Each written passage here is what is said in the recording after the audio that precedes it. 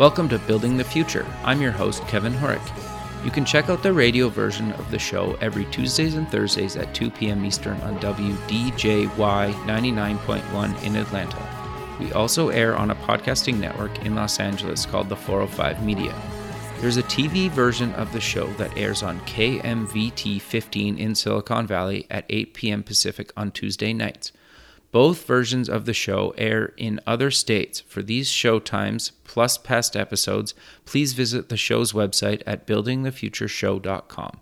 The music for the show is done by Electric Mantra. You can check him out at electricmantra.com. I want to invite all of you in the Building the Future community to join me at SUPEX, the Startup Expo in Fort Lauderdale, Florida, this July 26th, where I'll be the MC. SUPEX is one of the largest and best startup conferences in the U.S. and the official gathering of the Building the Future community this summer.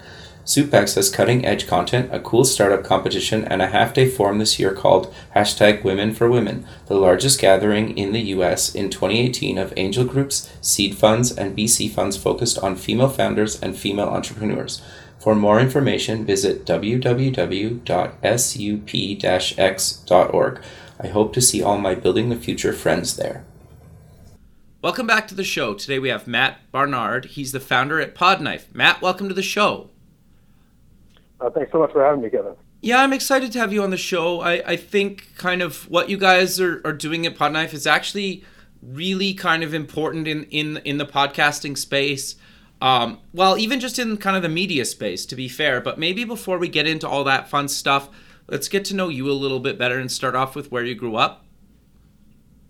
Sure. Yeah, I grew up in New York City, in Queens specifically, and have lived in and around New York City for most of my life.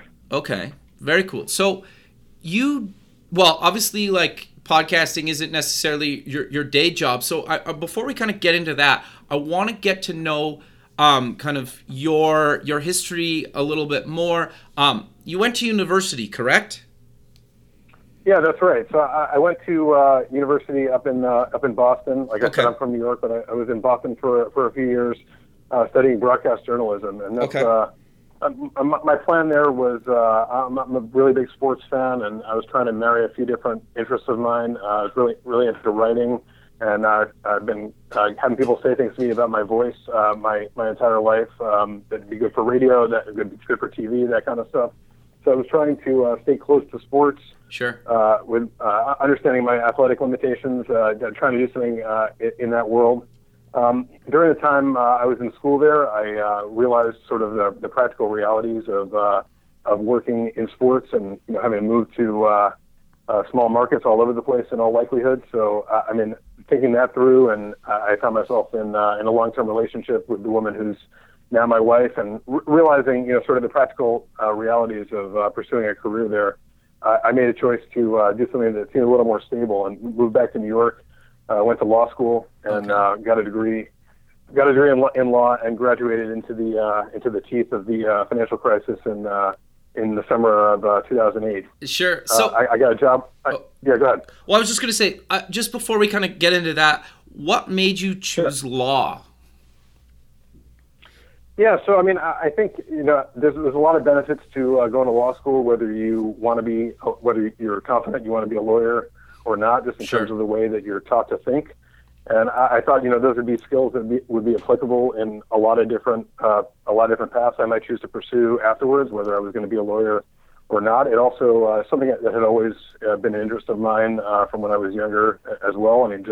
Sort of the study of law and the way the law is applied and has evolved over time. So I was interested on an academic level as well. So it also just seemed like a good way to get back to New York and get on a more concrete track. It seemed at that point, maybe pre-financial crisis, a little more so than post, that being a lawyer was a pretty stable way to have a foundation to raise a family and start a life, that sort of thing. Sure. So you mentioned you graduated kind of during the financial crisis. Walk us through kind of that journey. Yeah, so it's a tricky time to be looking for a job. I actually got married got married in the summer of 2008, and came back to New York. I was looking for work, and it was a tough sell at that moment. Sure. Ended up getting a job a few months later, working in the Attorney General's office in New York, and was there for a couple of years before transitioning to the job I've had more recently for the last 6 years or so, working in corporate litigation in private practice. Okay. No, I think that's really great. So I want to kind of transition into, you founded Podknife. What exactly made you kind of decide to found Podknife, and what exactly is it? Sure. Yeah. So I'll take a little step back here, because Sure. Podknife is actually the second project like this I've embarked on. Okay. When I was working through my career as a lawyer, I feel like a lot of entrepreneurs kind of reach a point where they look at all the cards on the table and try to talk themselves out of pursuing something that they're really passionate about, see if they Sure. can find a way to do it. And I reached a point where I couldn't help myself trying to build something for the consumer internet, having watched it develop as we have over the course of our lives, and having ideas as to how you can improve things, and cool things that would be that you could add to the marketplace. So the first thing I pursued started about 6 years ago, working with an independent contractor on something that was called a product called Text Market, which was a tool for publishing and distributing text. The idea being that people are producing text in various forms all over the internet, whether it was in the form of articles or blog posts or social media. Sure. And it would be useful to have a place that you could pull all that text in from various places and then distribute it to people who are interested in it, distribute it and sell it under certain circumstances to people who are interested in it, to encourage the creators of that content to keep making it, and also to provide an easy way for people to get access to that content. So worked on that project for several years with a developer, but I think it being my first venture along these lines, and not fully appreciating the complexity of what would be entailed in building it and selling it to people and all that kind of stuff. We kind of ran out of steam after a few years.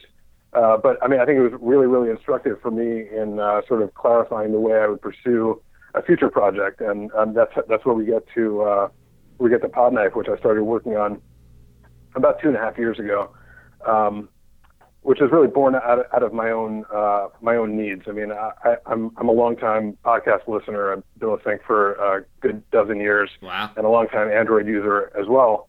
And as any Android using podcast listener knows, the system really hasn't been built for Android users.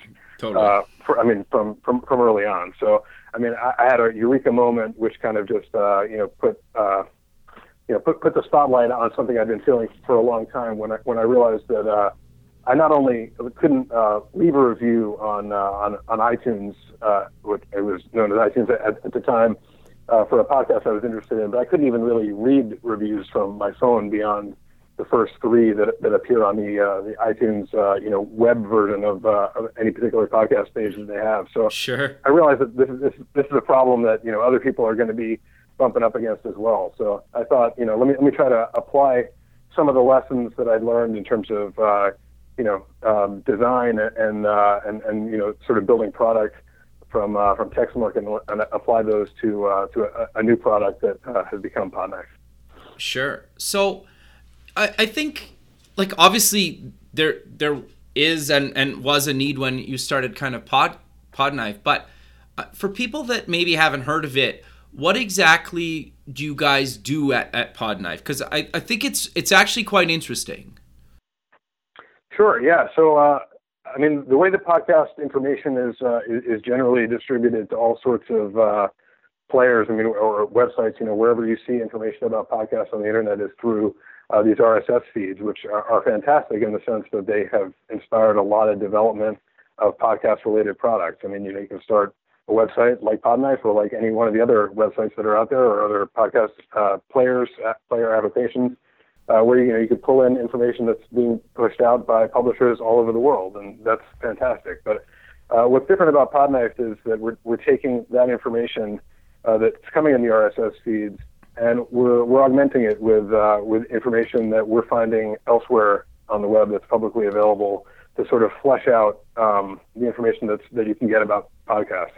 For me, part of the issue in dealing with iTunes over time, which of course was my primary introduction to the world of podcasts, like for so many people, was just in finding the inconsistencies that maybe had to do with categorization, where you'd have podcasts that are categorized in a particular way by a publisher, but there's no sort of oversight that is making sure that lines up across the entire universe of podcasts. I mean, you might have someone like who's creating a new podcast, who's tacking on an automotive tag or a TV and film tag when maybe their podcast only tangentially touches on these subjects, and you have that happening across the entire universe of hundreds of thousands of podcasts, and that ultimately really garbles up how useful this tool that iTunes is offering can be when you have all this noise that's hasn't been really looked at by anyone and filtered and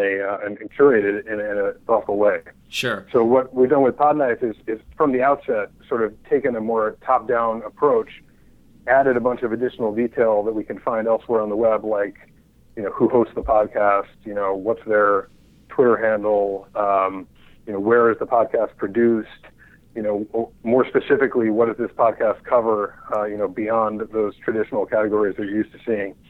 And, ultimately that adds up to providing a level of detail and accessibility of podcast information that really goes beyond what you can find elsewhere.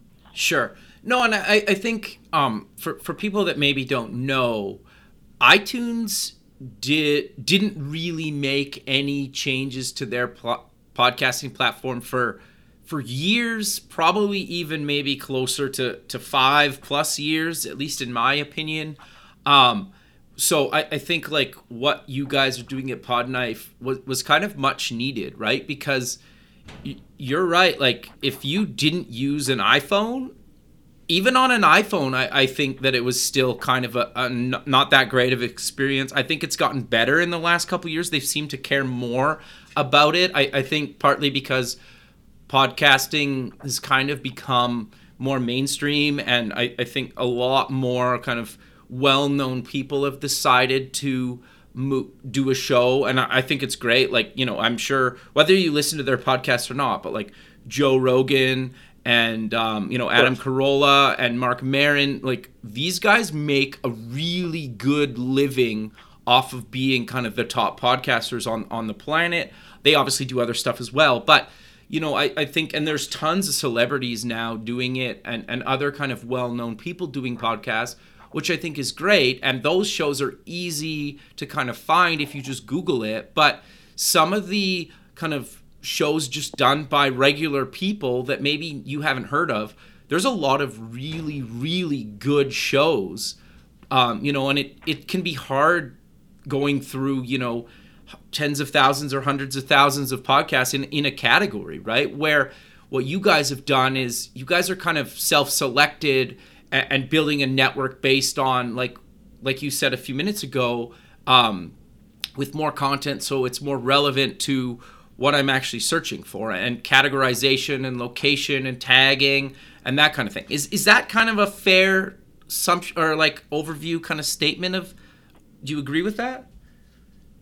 Absolutely. I mean, I think, like you said, I mean, there are certain podcasters, people who come in with a massive advantage, right? I mean, if you have, a huge Twitter following and you're able to, let people know about your podcast, through that, or you have, some, sort of TV access, or, you're a musician or something like that. I mean, you have, ways to get your message out there really easily, and you see some of these podcasts that are produced by people who are well known, rocket to the top of the charts, right? I mean, you see people who, are able to find instant success, and that's great. But I mean, I feel like it ultimately is a really small fraction of the podcast world that is like that. I mean, and a big part of the beauty of podcasting, from my perspective, is just how easy it is to do it if you're not someone like that. I mean, in terms of just getting something recorded and getting it online. I mean, what's required to produce a podcast is so simple, right? I mean, you need a computer with a microphone, you need an internet connection,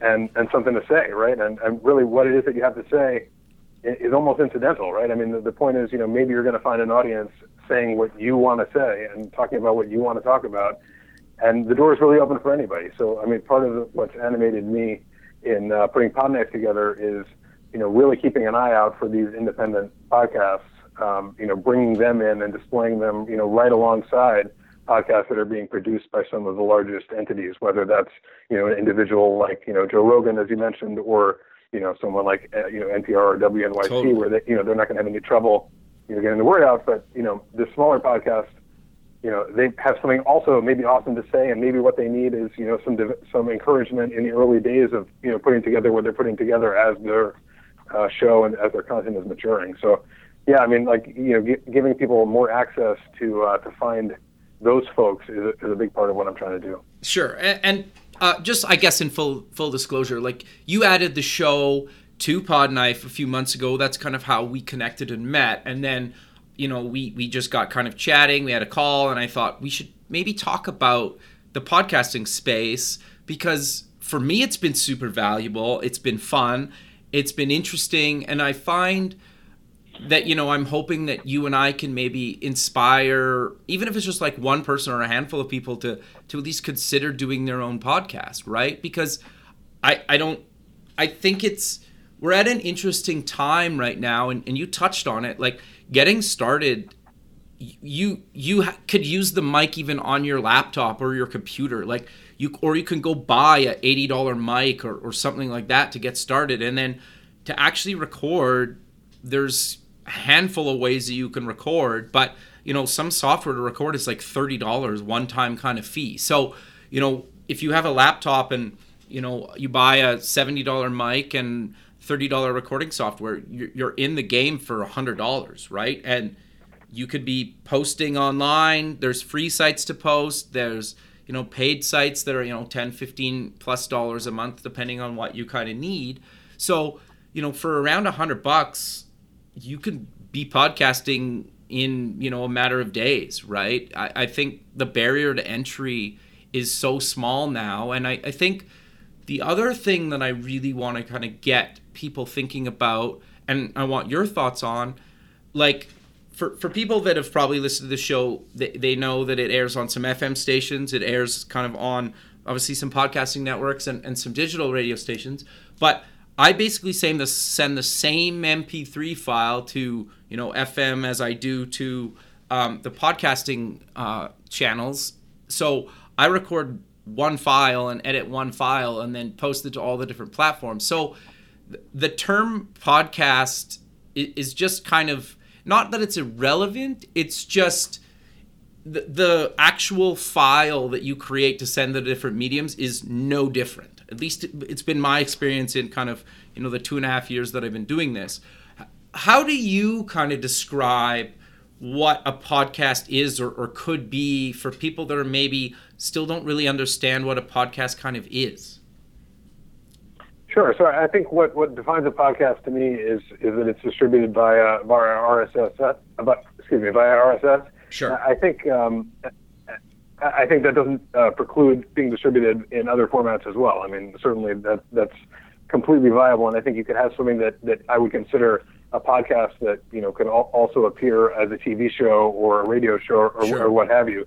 I think the on-demand aspect of podcasting is also a defining element. I mean, that in a way that really distinguishes itself from traditional radio or TV. Obviously, you could use recording devices, DVR, or what have you, to record with on TV too. But the idea that you could be walking around essentially and have your podcast content available for you, at the press of a button, right? I mean, whenever you need it, your podcast is there for you, and that it doesn't require your eyes. I mean, Sure. I feel like this is another key piece that makes podcasting so fantastic from my perspective. Is when we live really busy lives, a lot of us. I mean, I know I certainly don't have the headspace to devote my eyes to many forms of entertainment, whether that's watching movies and TV and that kind of stuff. But I mean, I have room for podcasts. I mean, Sure. my ears are free. And a lot of times, whether you're going for a run or you're doing stuff around the house, or I mean, in a lot of jobs, you're doing work that you don't need to be putting all of your brain power into. I mean, you can escape via what you're hearing through your ears. And podcasts, I think, are beautiful in that way. So I mean, you have the ease of production, the relative ease of production. I mean, and the door that's open to so many people. Being able to bypass any of the traditional gatekeepers for media that have often gotten in people's way, and it's a really easy format to consume as well. Sure. The other thing I think, just to get people thinking about it, is a lot of people listen to kind of podcasts, on their commute, whether they're driving or they're on the train or bus or whatnot. And like, you can download a podcast to your device. So you don't actually have to use data. You can basically be offline, or if you're flying, you can listen to these shows, right, as you're kind of maybe, just chilling on the airplane, right, and killing some time while you're getting to your destination. So where, traditional kind of radio, that can be a challenge sometimes, right? Absolutely, yeah. So I think the other thing that I kind of wanted to mention is the great thing about kind of the podcast, and you alluded to it earlier a little bit, is on a site like even Podknife, you could have a show by like somebody famous, and then right next to it in the same list, you could have a show by somebody that just started a couple of months ago that, their show kind of got some traction, right? So it almost kind of levels the playing field for anybody, can basically be just as popular or right up against somebody that's, really well known, which I think is actually really, really cool, that the barrier to entry is basically kind of gone now. Yeah, I totally agree. I mean, to me, it's a really inspiring and motivating piece of this, to think that you can really get to some of the voices that have been underrepresented traditionally in media. I mean, by reducing the barrier to entry to the point that we have in podcasting. I mean, there's no reason why any particular person with any particular point of view who wants to speak on any particular subject, I mean, can't put it out there, try to find an audience. I mean, it's by no means guaranteed, but I mean, these are the same sort of, risks that people take in putting themselves out there in any capacity, right? I mean, in any form of media, you don't know that you're going to find people who are going to be interested in what you're going to do, but at least you can put it out there and let the marketplace decide and try to let people know about what you're doing. So, I mean, I think, in a way that is not necessarily the case on other sites and in other apps, on Podknife, I really have tried from the beginning to focus on putting the spotlight on some of these smaller podcasts that are being produced by people who don't have a ton of experience and who are not coming through traditional radio stations or more professionalized podcasting networks that don't have the kind of resources that go into some of your more highly produced radio shows, whether you're talking about, your Radio Lab or anything like that, which, those shows are awesome, right? I mean, then they put a tremendous amount of work into them, but you're dealing with a different thing, right? I mean, like my favorite podcast is one that's is called Dunked On. It's a basketball podcast. Okay. And it's produced, and I mean, there's no production at all. I mean, it's like, it's like two guys talking. I mean, and they're just that good, I mean, yeah. And I think, you find that kind of dynamic all over the place in the podcasting world, where, the people who are talking are the people you want to hear from, and it's really as simple as that. They don't need to spend hours in post-production. They can record something and they can put it out there, and it's going to be good because it's what you're looking for. And, you find the audience over time, you're able to develop that, and it's a beautiful thing, right? I mean, that's the promise of podcasting, I think, really. No, totally. And I think just to kind of even touch on what you just mentioned, like, basically you listen to like a niche basketball podcast, right? There's tons of podcasts that are basically, for the most part, not every niche has been kind of talked about, but if you just want to talk about, a movie or episodes of TV shows or a specific character in something, like, there might be a show about it already, and if there's not, maybe you start that show up, right? And try to reach out to people and actually get them out there. I think, at least when I started the show, and I've kind of talked to other people that have done shows, is reach out to people that you kind of admire, that have kind of followed maybe their career a little bit. Obviously, some of them maybe like A-list celebrity types you probably won't get on your first few episodes, but you'd be surprised how many people, if you just reach out to them, are willing to kind of help, right? And I think a really good example is some of my first shows. Like, I got one of the early investors in Tesla on the show. I've had some guys, writers that, did some huge kind of books for some well-known people. I've had some kind of bigger names on the show, a lot of them because I just asked and reached out to them, right? Some said no, some said, sure, why not?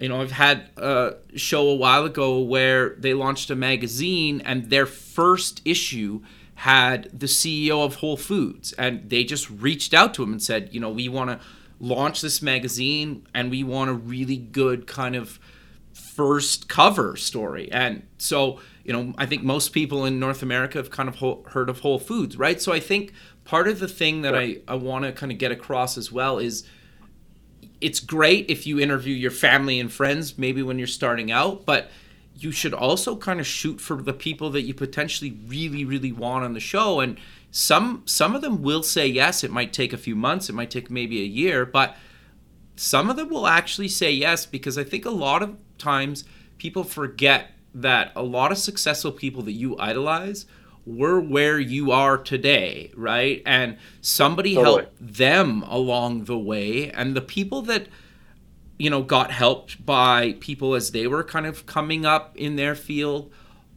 feel like a lot of them feel obligated to do the same and pay it back, right? I think we don't realize that a lot. And I didn't realize that until I kind of started doing it a couple of years ago, right? And I think... Sure. In full kind of honesty and disclosure, one of the big reasons I did the show was to get over my fear of public speaking. So, yeah, I think everybody kind of has their own motivations, good or bad, to why they want to do a show. But I think selfishly for me, it was to kind of get over my fear of public speaking. Yeah, I mean, that makes sense. I mean, people, I think, one of the reasons to start a venture, whether it's a show like you have, or another type of podcast, or even Podknife in my case, is to sure. Build some track record, right? I mean, build some credibility, build some confidence in what you're doing, and build some expertise, right? I mean, that other people might want to draw on and be a part of, or tap into that kind of thing over time. And I think the way we're talking about the relative ease of getting into the game as a podcaster. I mean, and never mind the ease of getting in as a listener, which, I mean, is a very straightforward process as well, which I know some people have, some difficulty figuring out exactly, what a podcast is, and, how to get into the game in that regard as well. But I think, the ability to get in, to start laying down some tape, to start, establishing some credibility by just producing episodes, by, thinking them through, by, reaching out to potential guests, by booking people when you can. I mean, it all kind of builds on itself in a really great way, where, maybe you don't get those guests that you're looking for initially, but maybe once you're, 10 episodes in and you've, figured some things out, established some credibility, shown yourself to be someone who has, ideas worth listening to, maybe then you're able to get those guests, and, you can keep building from there. Totally. And I think the interesting thing about it is it's kind of a journey that I think you don't really know where it's going to take you, right? And at least for myself, I've gotten the luxury of being able to, go to different conferences, record in person, where literally to record in person, I've just brought my laptop, I bought a second mic, and I bought a little kind of 2-track that was like, I think $150, $200. And I basically plugged the 2 mics into the little 2-track, and then it just USBs into my laptop. And then I basically have, me and the guest or guests on another track. And then I just edit it down into an MP3 and, again, send it. So doing it in person is not necessarily more complicated. It just, obviously, I think it's a little bit more, you need to be a little bit more confident, because it can be a little bit more intimidating if you're doing it in person. But I think if you do that a few times, or maybe you prefer doing it in person, right, with somebody or a few people, you just need to kind of get over that, right? And it just maybe takes a few episodes, or maybe you're fine doing it and feel more comfortable doing it, but you can do it over the phone or in person or both, and it works out just as good, and it's not that much more money to get rolling, and maybe you could probably even do it with one mic. You just maybe have to pass it back and forth. Yeah, totally. I mean, I feel like, there's all sorts of different sound setups that work well enough for a lot of podcasts. I mean, obviously you run the gamut from really professionalized setups that are, where podcasts are being recorded, in, the kind of environment that radio is recorded in, totally, where everything is really controlled. And those podcasts sound great, but I mean, like, the podcasts that are, recorded where you're, over Skype or whatever, people are in totally different parts of the world.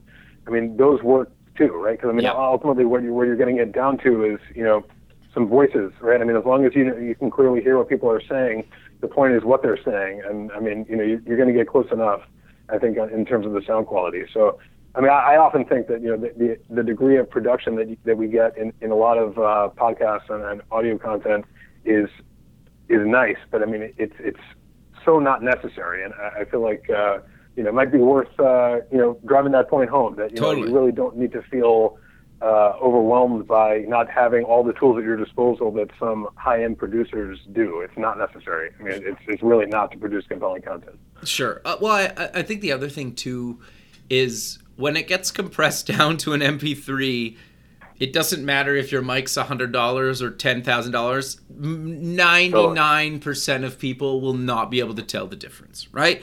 Unless you're kind of an audio engineer or have a good ear for this stuff, the average person will not be able to tell the difference. It's just the reality of it, right? And you can maybe upgrade your gear over time and, there's a ton of really good kind of content if you just Google it online about how to kind of, what gear you should use starting out, what gear you should use when you're, maybe been doing it for a while. You could even reach out to me. I'll send you a list that I forward to kind of everybody of all the stuff I use. I think just trying to talk more about what it takes to kind of get into this. The other thing that I've really found with kind of podcasters in general, and I think I can't remember one person that I've met that wasn't like insanely supportive and helpful in the space. Like, I guess I got really lucky when I was starting out that I went to a conference in LA, and a girl that actually helped me get another kind of writing gig that I kind of do for a tech blog. I was like, oh, we should go for coffee. We had some phone calls, but I never actually met her in person. And she was like, I'm doing this podcasting panel tonight. You should come.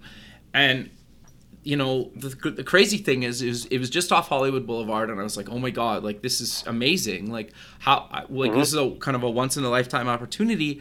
And there was 4 or 5 people on the panel. She was moderating the panel. And all these people are talking about these podcasts. Some I heard of, some I hadn't heard of. And the crazy thing about it that I took out of it was these people that were on a panel, some of them had only been doing it 3-4 months, right? And they were already on a panel teaching others how to like be podcasters. And so, and then you talk with all the other people that were just kind of there, and they were in kind of the same boat as me. They were either just starting up or they were kind of been doing it for a while. But just the community around trying to help each other out, at least in my experience, has been amazing, right? Where you ask a question or you say like, how did you do this or that, or what gear or this or that? Like, I've had nothing but people at least get back to you or say, you know what, like, I don't know, but here's somebody that might. Like, I find the community like very supportive of each other. Have you kind of found that as well? Yeah, I totally agree. I mean, but stepping into, getting deeper into the Podknife project and the podcast community as a result, you sort of find yourself in, groups on Facebook where, Sure. you see all this activity. I mean, just along the lines you're describing, people at various levels of involvement. I mean, people who are just starting out, people who are veterans, who are looking to, impart their wisdom, people who, have met up, as a function of, sort of being a part of these groups, who have, formed networks to, sort of combine their interest in terms of, getting access to advertising and stuff like that. I mean, like, Sure. there's all sorts of, coalescing of interests that happen in these groups. I mean, then, it goes from, the online sort of stuff like we were just mentioning, whether, it's on Reddit or Facebook or wherever you like, to, stuff that's happening in person in, communities all over the place. I mean, where, podcasters from specific areas are getting together. I mean, whether it's, at a massive convention kind of thing, like at a, podcast movement, or whether it's, in smaller kind of just meetups around the country where people are able to, and around the world where people are able to share tips as to, how to deal with various issues that confront people, whether it's a question of technical stuff on the recording end or the distribution end, or, the marketing and, getting the message out there kind of thing. And I completely agree. I mean, it's a really, really supportive community. And I think, to the extent people are, to the extent prospective podcasters are concerned about meeting resistance from people who are already in the game, it's not really like that. I mean, I think, it's incredibly supportive. Everyone has an understanding that, like, not everyone can listen to everyone's podcast. Sure. There's just too much. So, I mean, there's not an expectation that when you're coming in, you've listened to, X, Y, and Z, most popular podcasts and can speak about them fluently and all that kind of stuff, which I think is also kind of a helpful thing to keep in mind. Yep. I mean, everyone's only listened to a tiny fraction of the podcasts that are out there. And I think everyone is just supportive of, the process, the format, and, people getting what they want to out there. Sure. So I want to go back to Podknife a little bit. How did you kind of get the first version kind of built? Did you build it yourself? Did you get, some freelancers? Did you hire a team? How did you actually get podknife.com kind of built? So I did a lot of the database work that sort of serves as the backbone of it on my own. Okay. Over time. I mean, this is kind of feeds into stuff I've been doing my whole life, sort of putting together databases and spreadsheets and compiling information from various places. So I was working with that as a backbone, but I'm not a coder at the level that I would trust myself to build a commercial product. Okay.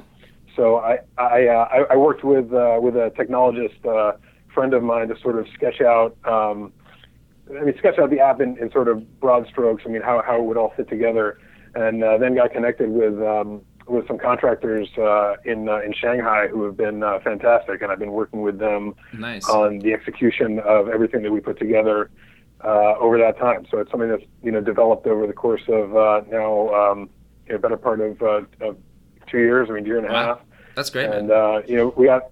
Yeah, I mean, we got a lot more to roll out, and but it's been a really productive relationship thus far. Sure. So you self-funded then? I'm assuming you didn't raise any money. Okay.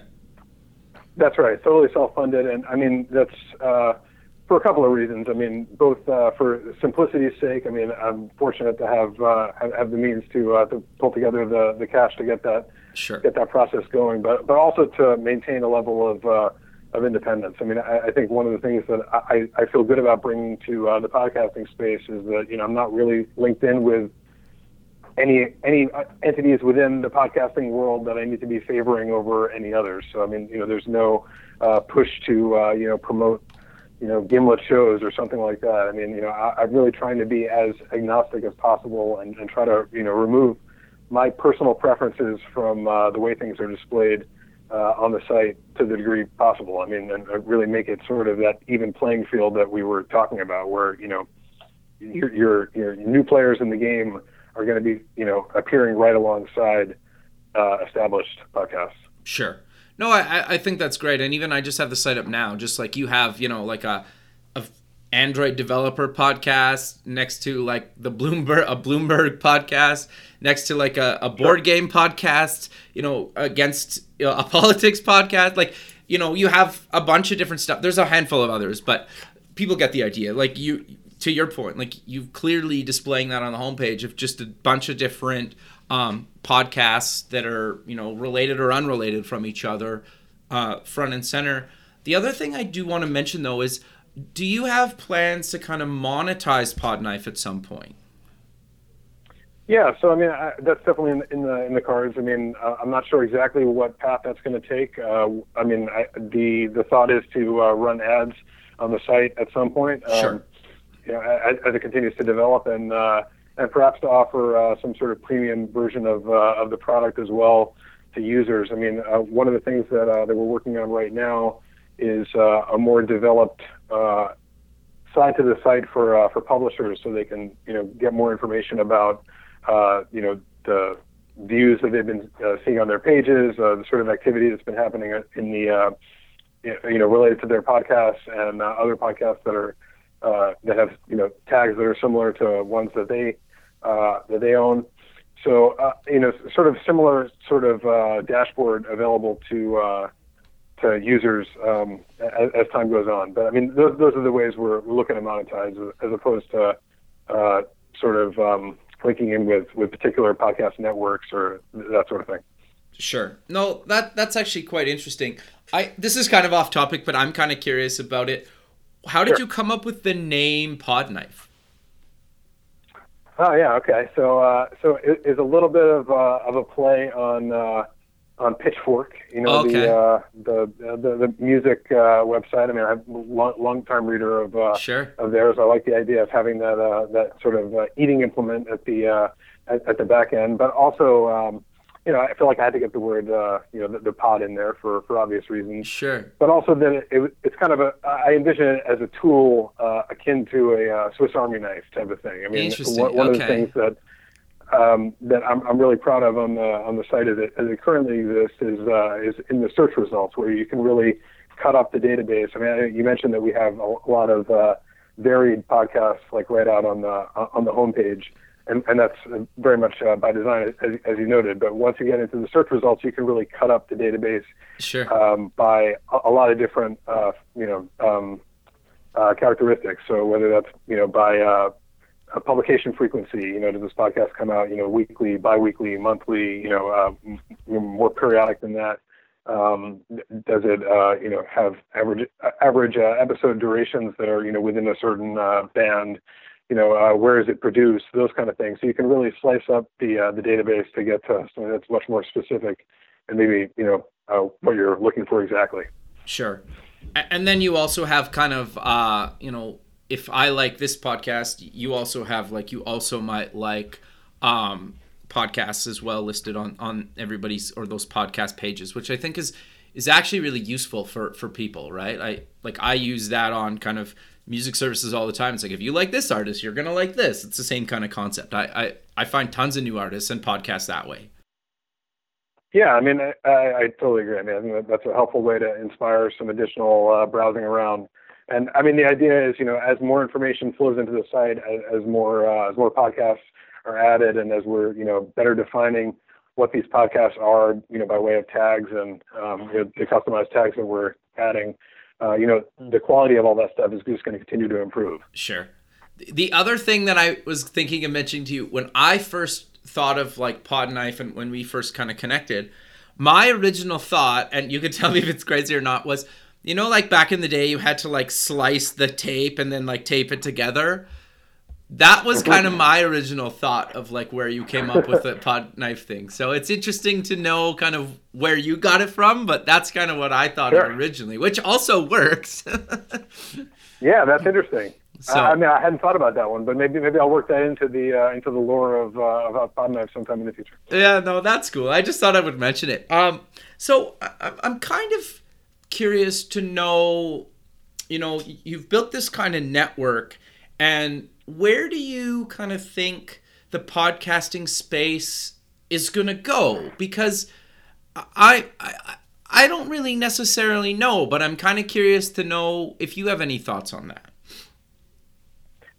I think we're going to see more players get into the game. I mean, I feel like, as much as we've seen podcasting grow in, just the last year, and I mean, in the few years prior to that, I mean, I feel like there's just so much more opportunity for growth. I mean, there are people who still like, don't know how to get at a podcast. I mean, Sure. even people who are walking around with iPhones and have been for years, they just don't know what's out there, and are intimidated by the prospect of accessing something that they haven't before. And I think as it's really helpful to have prominent people moving into the podcasting world that we've seen over and over again, right? I mean, it feels like famous people are coming out with podcasts.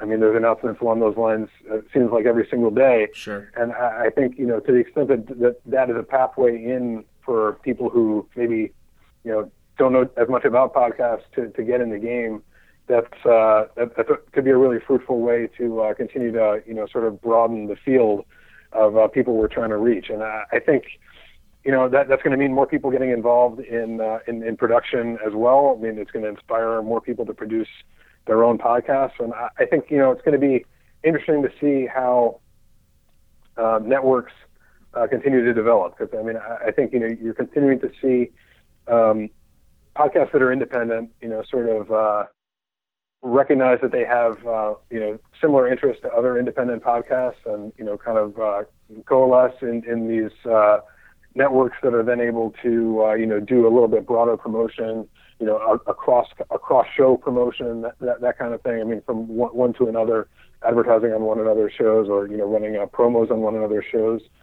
And I think we're going to see a lot more movement into that sort of connected world where there are more players getting involved, and just more people to reach. And it seems like there's a lot more growth in front of us. I mean, it feels like we're still in the early stages of seeing this all develop. I mean, the fact that a tool like Podknife has felt as necessary as it has to me is an indication that in 2018 there's still a lot of growth to explore. I mean, there's a lot more information to dig out about what these podcasts actually are, and I think we're going to continue to see movement in that direction. No, that's interesting. I agree with you. I think we're kind of at the early stages. It kind of has become, I hate the word trendy, but I can't really think of a better kind of description that I think the general public will understand. But podcasting's been around for what, 10, 15, maybe even more than that? Is that? Yeah. I mean, it really has. So, and I think the simplest way to put it, if you still don't really understand what a podcast is, it's basically just like an on-demand episode. I think that's the simplest way to put it.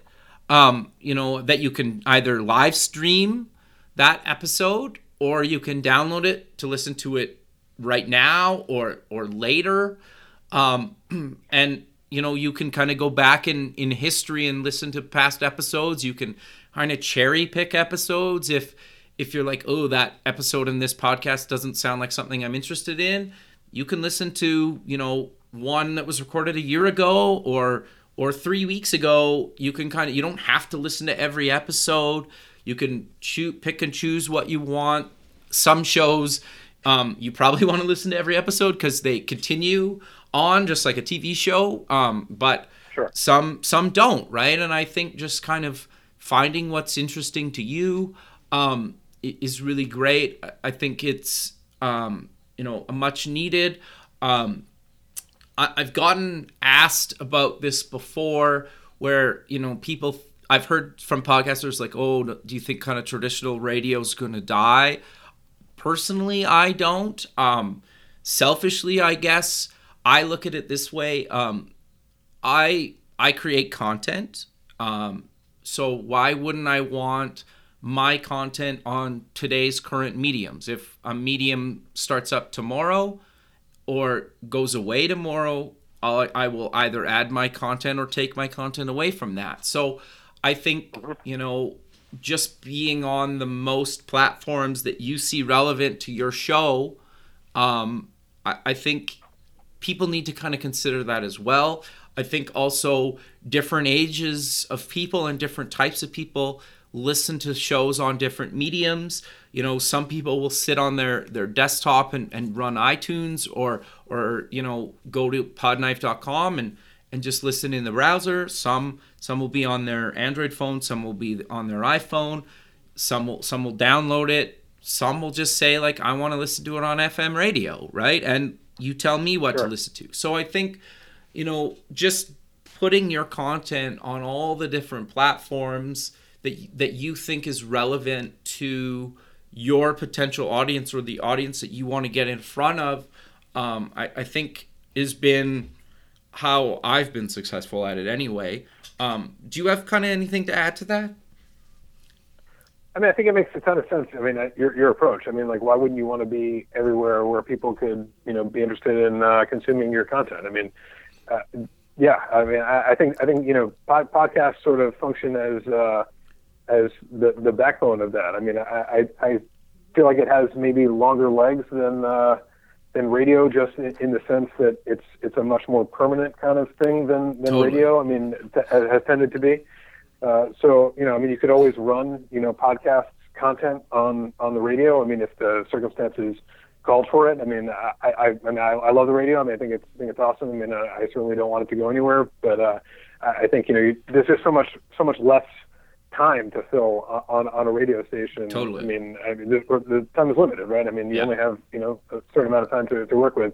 And in a podcast format, the open-endedness of it, the fact that you could have a 2-hour-long conversation with me here, and there's nothing limiting that aside from people's willingness to listen, right? I mean, and your own constraints on terms of what makes up a good podcast. But I mean, it is truly open-ended in the sense that no one's going to cut you off. And I mean, I think being able to take that kind of content and cut it down for the purposes of radio play or something like that. I mean, it really just provides you with some versatility to work off of.